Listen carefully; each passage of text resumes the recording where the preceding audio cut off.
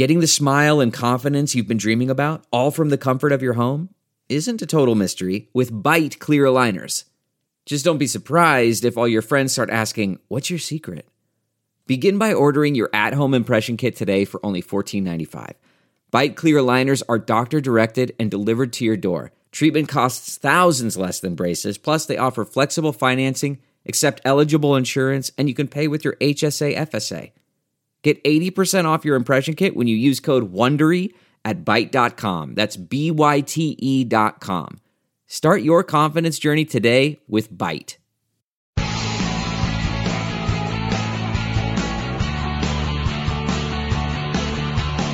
This is Bill Press and Friends on the District Productive Network. Well, we're used to the October surprises. We didn't expect a November surprise, but we got one yesterday.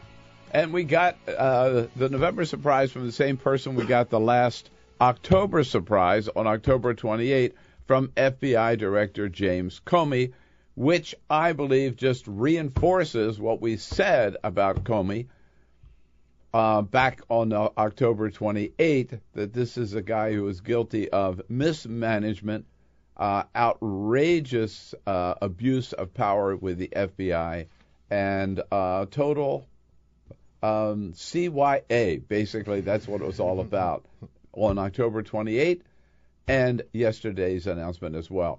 You know what I'm talking about, October 28, when Comey suddenly announced 9 days before the election, "Oh my God, we found some more Hillary Clinton emails and we have to reopen her investigation." Reopen the investigation. Remember that he had closed last July. This was his announcement first, where it all started, on July 5, when the FBI spends a year and a half reviewing Hillary's emails on her private server, Director Comey. Although there is evidence of potential violations of the statutes regarding the handling of classified information, our judgment is that no reasonable prosecutor would bring such a case. No reasonable prosecutor brings us. Now he got a lot of flack for that. A lot of criticism from Donald Trump, said he was corrupt, was crooked, he didn't do a good job. Republicans in Congress said, "What are you doing, letting Hillary off the hook?" Comey stood by it. He said she was careless, reckless, but nothing illegal, no reasonable prosecutor. And then, again, on October 28, he stuns the political world by saying, they discovered these new emails when they were doing this investigation into Anthony Weiner's alleged sexting with a 15-year-old girl, and all these emails from Hillary Clinton showed up on the laptop that he shared with his wife. So they had to reopen the investigation again with 9 days to go. He did what everybody, Republicans and Democrats, former attorneys general, former directors of the FBI, said, no, you don't do this. You do not play politics so close to an election. You don't give any impression that you are tilting one way or the other toward one of these presidential candidates. Comey did that by throwing this black cloud over the Clinton campaign, by dropping this stink bomb into the mess. And then he said it's going to be long time before we can get to the bottom of this. Everybody said it'll take him way after the election to decide whether there's any more stuff there. So again, all this, and it hurt Hillary Clinton in the polls in the beginning. And all these questions about, were there classified emails here? Was there top security stuff? Did she violate? Again, the same questions started swirling, even though Comey at the time admitted he didn't know how many emails there were. He didn't know whether they were pertinent. He didn't know whether they were duplicates. And he didn't know whether they contained any classified information. Well, they put people on it around the clock. God, government can really move fast. Isn't that funny? Isn't that amazing? Yeah. And they put people around the clock, and they went through all these emails, and guess what they found out? Here it is. Headline in the New York Times today. FBI says review clears Clinton in the email inquiry. Director tells Congress many messages in the new trove were actually duplicates. And so what he's saying is, we looked at it, all the new emails, there's nothing there. We clear her yet again. So let's remember now. There was a huge congressional investigation. First of all, there were like 15 hearings, right? But then a huge congressional investigation that went on for under that guy from South Carolina, Trey Gowdy. Yeah. Right? Went on for like 2 years. They found nothing. There was an FBI investigation that went on for a year and a half. They found nothing. Now there's yet a second FBI investigation into Hillary Clinton's emails. This one only took 10 days. They found nothing.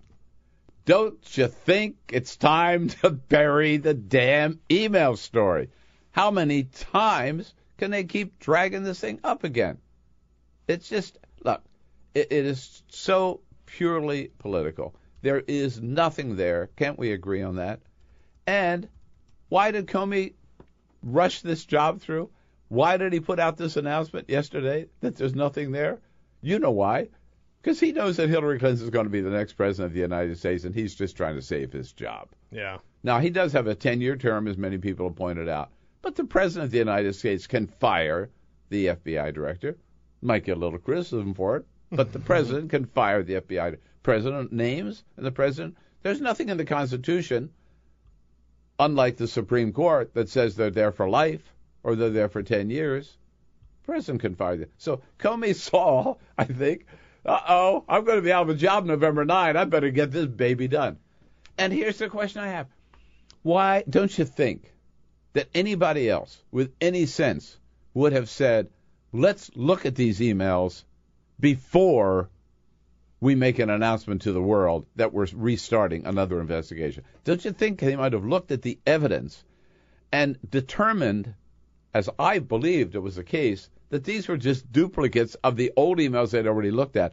Don't you think anybody in his right mind, anybody with any competence at all or good judgment would have done that before they threw this stink bomb into the election?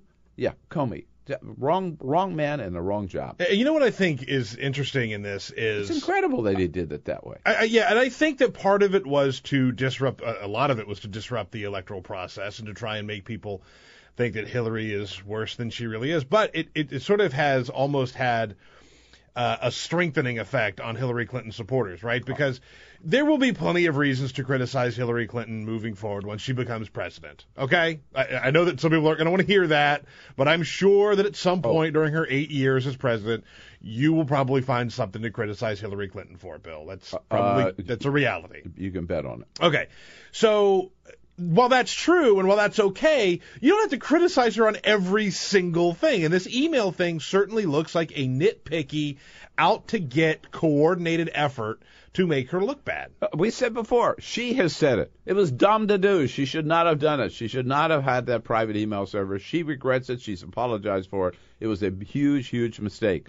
But there was no breach of our national security. It did not do anything damaging to the security of this country, and it is over. It is time. It is way, way, way past time to move on.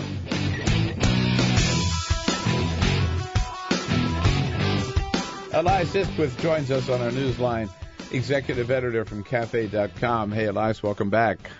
Hey, everyone. How you doing? Hey, We're doing good. So, James Comey, what do you think? You got a little nervous here? He didn't want to go into the election having put Hillary on the spot. He had to kind of try to redeem himself. What's going on? I mean, you know, somebody's going to lose tomorrow, but I know for sure that Comey's already lost in terms of one of the losers of this campaign. Amen. Yeah, I mean, this whole thing has been, you know, it was kind of a relief, I suppose, if you're someone who doesn't want to see Donald Trump become president, which I am, to have the news yesterday that they're going to, you know, clear her of what they cleared her of already. Yeah. But it just also kind of confirmed what a lot of people suspected, which is that this was a completely political episode. Totally. Yeah, I agree. I mean, it was political to begin with, right? I believe. And don't you think anybody who was a competent manager would say, we better look at these before we make a big announcement, right? And see what we've got. Yeah, I mean, either way, the answer is kind of unsettling. Like, either Comey can't control the FBI at all, or he cares more about his purse, his reputation among Republicans than the health of the, larger American democratic project, or nobody can control the FBI. Right. And the agents that are there, especially the ones that seem out of the New York office, which is sort of famously hard to, keep a lid on, nobody would be able to kind of keep these guys in line other than, I guess, Rudy Giuliani. And I think the reason they like him is because Giuliani would, let them do whatever they want. Right. So either way, it's kind of unsettling, and it's a good reminder of why we're at a moment where Donald Trump is the nominee of a major party.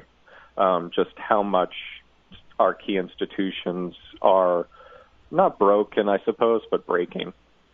That's it. That's an excellent point. And this whole idea that, we had to make this big announcement on October 28th because it's going to take weeks and weeks, if not months, to sort through all these emails, right? And then they turned around and they put all kinds of extra agents on there. And with the software, as Edward Snowden said, they could do it in minutes, if not hours, right? And totally. And they went through them all. So just the very fact of how quickly they did it shows that he didn't need to send the letter at all. Exactly. Yeah. Right. Now, what about this surge in Latino voting? Certainly bodes well for Hillary.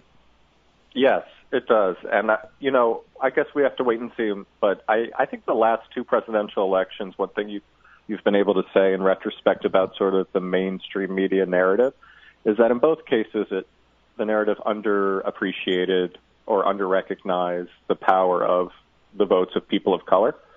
In 08, people weren't sure whether people were going to show up for Obama. Obviously, they did.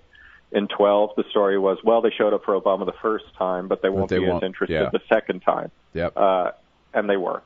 And so we'll find out if this is true for this campaign. But I kind of suspect that the story will be on Wednesday, that once again the mainstream media is so out of touch with the country that it doesn't appreciate how many people found Donald Trump from the start unacceptable and how powerful those people can be when they're organized. I got to tell you, the lines, the video of the lines of people in Las Vegas yesterday, right? Yeah. Early voting.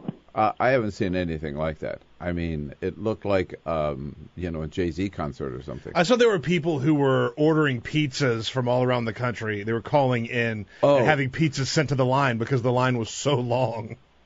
Yeah, I mean, it's quite a striking image. Across the country, we saw it in 12, too, of these huge lines. On the one hand, it's kind of inspiring because it shows what people will go through to exercise their right to vote. On the other hand, sometimes you're like, the reason that line is so long is because Republican state legislators have done everything they can to make it that long. Yeah, by limiting the number of polling places. And, of course, Donald Trump accused the Clark County people of, again, rigging the election against him because they let the polls open so people could vote. Whereas, in fact, the rule is if you're in line, you get to vote, right? Right. And again, this is the thing, as you guys have talked about for more than a year, where Donald Trump is saying it in the loudest and kind of the dumbest language possible. But as I just said, this happened in 12, too. This is something the Republicans in general have been struggling with, to put it nicely, for years. He didn't show up and introduce it.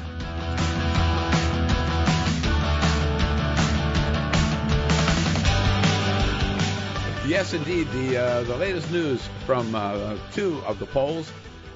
Hillary Clinton up in the latest ABC poll. Hillary Clinton up 48 to Donald Trump's 43. And the latest CBS poll, which just came out, a tracking poll, Hillary Clinton 45, Donald Trump 41.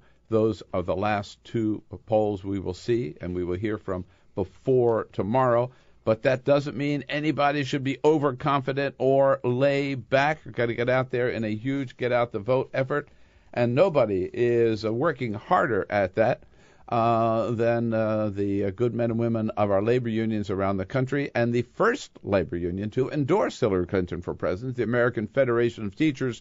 Nobody's been out on the campaign trail harder, working harder, and stumping more for Hillary Clinton then President Randi Weingarten of the AFT, who joins us on our newsline this morning. Randi, good to talk to you. You too, Bill. I think that an NBC poll just came out at +6 too. So is that you're right? Totally right. Oh, good. Between 4 and 6. Oh, we will add that to the list. Do it, yeah. So you're out on the front lines, Randi. What's your gut tell you? What do you feel? What do you see? What do you hear? My gut is that two things. One, there's tremendous excitement for Hillary and against Donald Trump. At least in the places that I've been to, we saw long lines. I was in southern Florida all weekend. I'm now in Michigan. Got here late last night. And going to Philadelphia tonight. Oh, for that big rally tonight, yeah. Yeah, but for everybody I talked to, we had 600. We had 600 people kind of in the field who were, assigned by us in the field, release time assigned by us, or people who have volunteered to take off from their jobs and other things assigned by us in the field this weekend. We also had thousands of volunteers, and what we saw is long lines, real excitement. But this is what we saw: people are pissed at the FBI for the last 9 days, essentially defaming Hillary Clinton and involving itself in the election. And you see a sense of, we are going to do this for our country. It's not simply anymore the issues of public education and the economy, as important as those are, lifting wages, ensuring an investment in public education, reducing student debt. It's not just that anymore. It is about our democracy and whether one will let a dangerous con man who is divorced from the truth in every which way, who is reckless and unhinged, let him be near the presidency of the United States. Yeah, I think the Comey thing really, if whatever his intention was, right, kind of backfired in a sense. But leaving the idea of leaving that dark cloud over this campaign for like 9 days, right? Just outrageous. As early voting was going on, you can't tell me that there was no and then Giuliani, who I had to deal with as mayor. Frankly, he was no different as mayor than he is right now. He's just getting a larger stage, and the only time he was different was those few days in and around 9/11. But which frankly, I would assume that any mayor would have rose to that occasion. But this notion of going out and every day, even after the FBI just did this, completely divorced from the facts. How dare you do that to Americans? There's not a Republican or Democratic nominee of a major party, and I'm, as you know, a social studies teacher, who would ever act like that kind of propagandist and basically tell their supporters just anything they want to say that is completely untruthful. And I think it makes a very, very big November 9th problem. But what we need to do is the next 48 hours, just make sure that we're doing everything we can, not just to win. Winning is vitally important in terms of saving our democracy, but what's also important is those Senate races, so that Hillary Clinton can have the help that she needs to do what she wants to do, which is raise wages and bring the country together. How about the battleground states? Where are they? And some of them will also decide not only the presidency, but who controls the United States Senate. Kyle Cheney's from Politico, a political reporter, been following these battleground states and joins us on our newsline this morning. Hey, Kyle, good to have you with us. Good morning, Bill. Good to be here. All right. So are we seeing any trend in the battleground states? I know with the early voting and everything, what do you see? Where should we start? Nevada, for example? Sure. Well, Nevada, that's if you want to talk about the huge bright spot for Democrats, that's it. That's a state that in the polling was close all along, maybe even gave Trump an edge. Right. But if you look at the early voting, the Democrats just dominated in Clark County, which is where 3/4 of the state lives. It's where Las Vegas is, and is evidence that Hispanic turnout just surged in the last couple of days of early voting. The Dems are up by about 73,000 just in Clark County, which is actually bigger than the lead that Obama had in Clark County going into Election Day 2012 when he won the state by 7. So Democrats are feeling as good about Nevada as they are anywhere on the map. So all we know about these early votes is that they got a Democratic ballot, right? One assumes that they voted for Hillary Clinton. Right. We don't know who they vote for. Do you imagine there will be some crossover voting, probably in both directions this time? And if one is more than the other, then maybe you're talking about some surprises. But we really don't know. And we certainly don't know how they voted for Senate, U.S. Senate. Right. Right. Although there's some thinking there that if Clinton wins by, there's usually a certain amount. If Clinton were to win a state by 5 or 6 points, that's very hard for a Republican Senate nominee to overcome that with crossover voters. So the margins really do matter here. How about Florida? What do you hear? So Florida, it's very unsatisfying, or maybe true to form. It's going to be maybe the biggest nail biter on the map. Republican, Democrats, yet again, huh? Once again, exactly. If this election were to be close, there is a chance it could come down to Florida. I think, which is sort of a perennial thing we say, but it really is true. Democrats, I think, had an edge in ballots cast by a few thousand, maybe 10,000 or so. There were signs that Hispanic turnout is way up, and a lot of them are independent voters, so we don't know which way the independent vote goes. But demographically, Democrats are feeling good there. But again, it looks like it's going to come down to tens of thousands of votes, which in a state of many millions is not a lot. The Clinton campaign winds up tonight in Philadelphia, not by accident, right? Pennsylvania right. again, and they're putting the whole show of force there too. There's about every heavy hitter that's come out for Clinton will be there.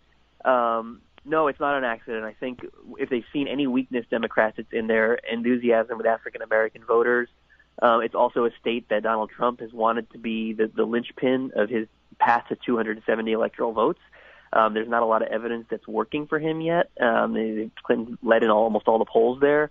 But they want to ice it there. They want to make sure that African Americans are energized to come out, and hopefully that has some impact too in places like North Carolina, where there's also a large African American vote. Right. Pennsylvania, I forget how long it's been since a Republican won Pennsylvania, but it's a 88, I believe. Is that right? Last time. Yeah. Yeah. It's really it's a must win for Trump, isn't it? It is. Well, there's a couple. If he doesn't win Pennsylvania, let's put it this way, he basically has to win every other battleground state, including several that he's got virtually no chance in. You're looking at like Colorado and Virginia and things like that, where he's been down significantly for the entire campaign. So there's a path without Pennsylvania, but that path is almost impossible. Pennsylvania, though, looks like it's a tall order for him as well. But it may be his best chance of all the chances that are left.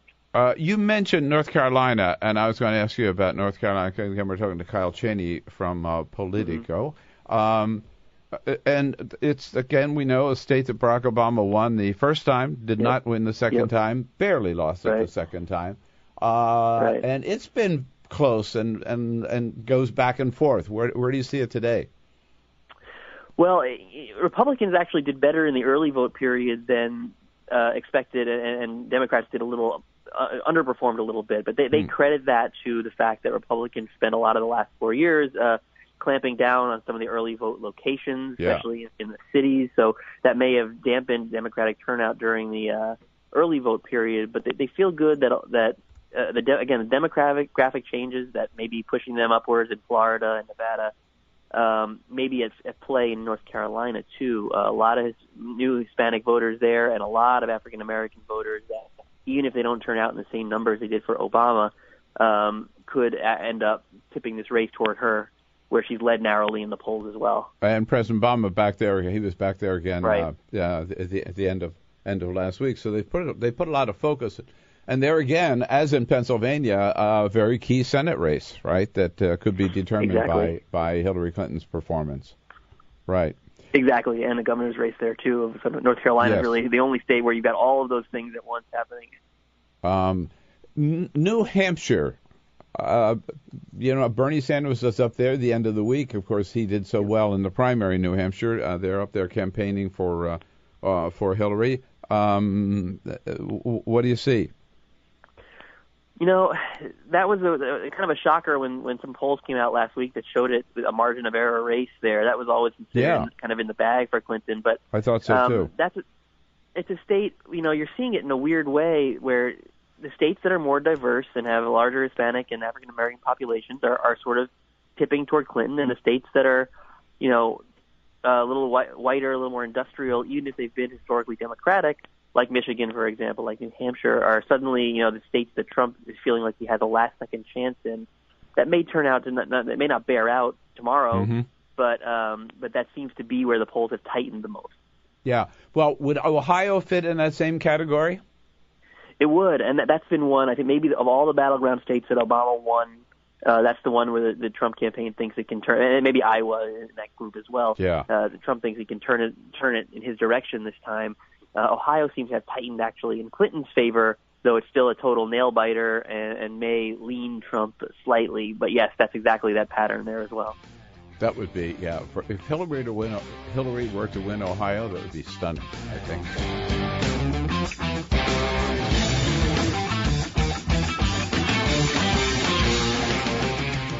Welcome back to the program. The author of For the Hill, the great newspaper I write a column for, I told you about that, The Hill's 1230 report, Cate Martel. I read it every single day, Kate. Good job. Nice to see you. Thanks. Good morning, guys. Thanks so much for coming in. If you were looking for one more reason not to vote for Donald Trump, may I suggest that you look at what was released by the campaign today. Kate's the one who brought this news to us. On what the Trump cabinet would look like. They have now revealed, Kate, a big job for Newt Gingrich. They have, and Rudy Giuliani. They're looking for Rudy Giuliani for Attorney General, Newt Gingrich for Secretary of State, retired Lieutenant General Michael Flynn for either Defense Secretary or National Security Advisor. And Reince Priebus? Reince Priebus for Chief of Staff. Oh, my God. There we go. And Chris Christie?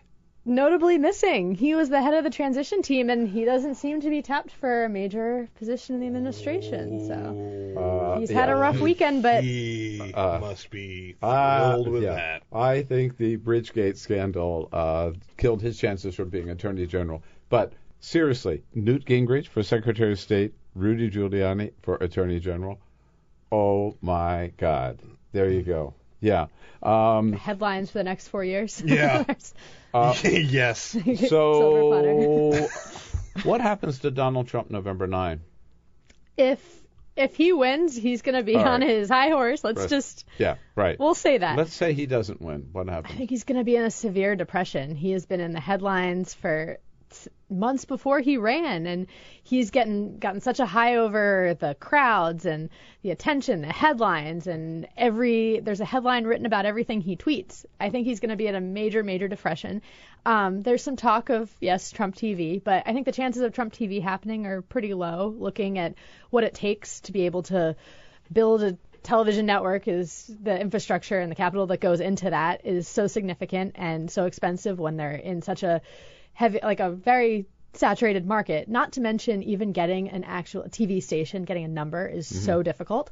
That in the past, usually you have to buy it from somebody else. That's how current TV has switched back and forth when Al Gore lost it. And the chances of that happening, I think, are very slim.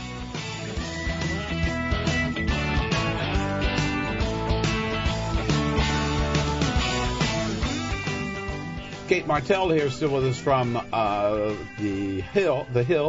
Here is a friend of Bill for the entire hour. We're now joined by Amanda Terkel, who is the political managing editor at the Huffington Post and senior political reporter. Amanda, good to see you. Thanks for having me. Thanks for joining our little roundtable here, or the panel this morning. Let's assume that Hillary Clinton gets more than 270 electoral votes. It clearly, without any recount, she's elected the next president of the United States. What happens to Donald Trump and what happens to the Republican Party? Cate. I am so excited to see the autopsy report for the Republican Party. Back in 2012, the autopsy report was saying that they needed to be more inviting to Latinos and to younger voters and to try to bring them in. I think that and women. This election has not done that. I'm going to be really excited to see. Done just the opposite. Are they going to be self-aware about that, or how can they flip it around for next time? I think the Republican Party is in. It's hard to say. Will more hawkish Republicans kind of be more supportive of Clinton in an administration? Depends how she goes with an administration, or is it going to be just as partisan and ugly as ever? But Amanda, the question is, that kind of begs the question: whose Republican Party is it after November 8th? Is it still Donald Trump's party, or do Paul Ryan and others try to take it back?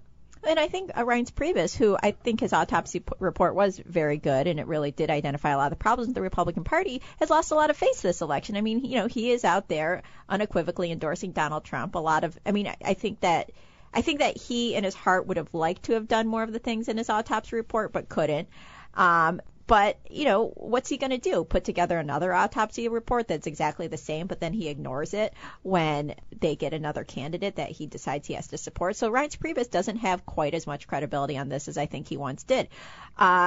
There is this part of the Republican Party. Let's come back to who's the leader of the Republican Party on November 9th. I think that's a great question. I don't know who it is, and I don't think Republicans know who it is. Paul Ryan obviously represents one faction, but look, these Donald Trump voters aren't going to go away. The Republican Party can't just ignore them. But for so long, they have been sort of fueling them. You saw this with the Tea Party when you saw this with the birthers. They didn't always maybe necessarily embrace them, but they didn't sort of distance themselves either. They just sort of let it go in because they knew they needed these votes. So now they're stuck with a party that is divided. And so I don't know where it's going to go, quite honestly, but I know that there are a lot of Republican women, for example, who are very, very upset with the party and say that they don't feel welcome there anymore. Some of them are voting for Hillary Clinton and saying that if the Republican Party wants to win them back, they need to do some work. But on the Hill, Cate, what do you hear? Is Paul Ryan in such trouble that he might not be a re-elected speaker? So my colleague Scott Wong at the Hill is reporting that chatter is growing that Speaker Ryan will step down and won't run for speaker because he doesn't think he has enough votes. He's in a tough spot. Regardless of, even assuming it looks like the Republicans are going to keep the House, regardless of how the Senate goes, Paul Ryan looks weakened. It was fairly obvious throughout the campaign cycle that he was back and forth and looked a little disingenuous because it was hard to tell where he was standing. So I think he's damaged goods at this point, and it's going to be interesting to see, will he stick it out? What are his political ambitions? I was remembering yesterday, remember the whole kabuki dance when it looked like Donald Trump was going to be the nominee and Paul Ryan wouldn't say whether or not he would endorse him. Yes. And they bring Donald Trump down here and they huddled at the RNC headquarters and I don't know, for an hour or something. And then Paul Ryan came out and he still wouldn't. He said they had a good meeting, but he still wouldn't say that he would endorse. I mean, it took him weeks to say finally that he would endorse the nominee. And now he won't even mention his name. Right? He wouldn't campaign with him, but now he will campaign with. I mean, yes, for the last day. Right? Exactly. At the very, very end. I know he published an op-ed saying everyone vote for Trump. So he couldn't have played this thing worse. I think he's been so all over the place. All right.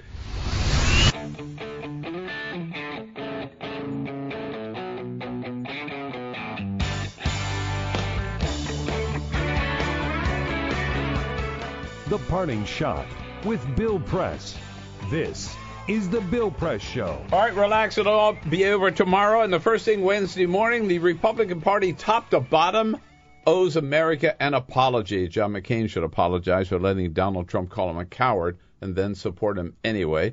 Ted Cruz should apologize for letting Donald Trump accuse his father of plotting to assassinate John F. Kennedy and then still voting for him.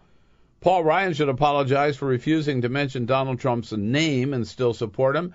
And then every single member of the Republican Party ought to apologize for sticking the nation with the most disgraceful, unqualified, embarrassing, and unhinged candidate in the history of this country. That's my parting shot for today, folks. Hey, we're going to be live on Free Speech TV on election night tomorrow from 5 to 7 p.m. Eastern, a special 2-hour live show on Free Speech TV. And don't forget, if you haven't already done so, go to youtube.com/The Bill Press Show. Sign up, subscribe to our new video stream. Do it today. And then we'll see you This tomorrow. is The Bill Press Show.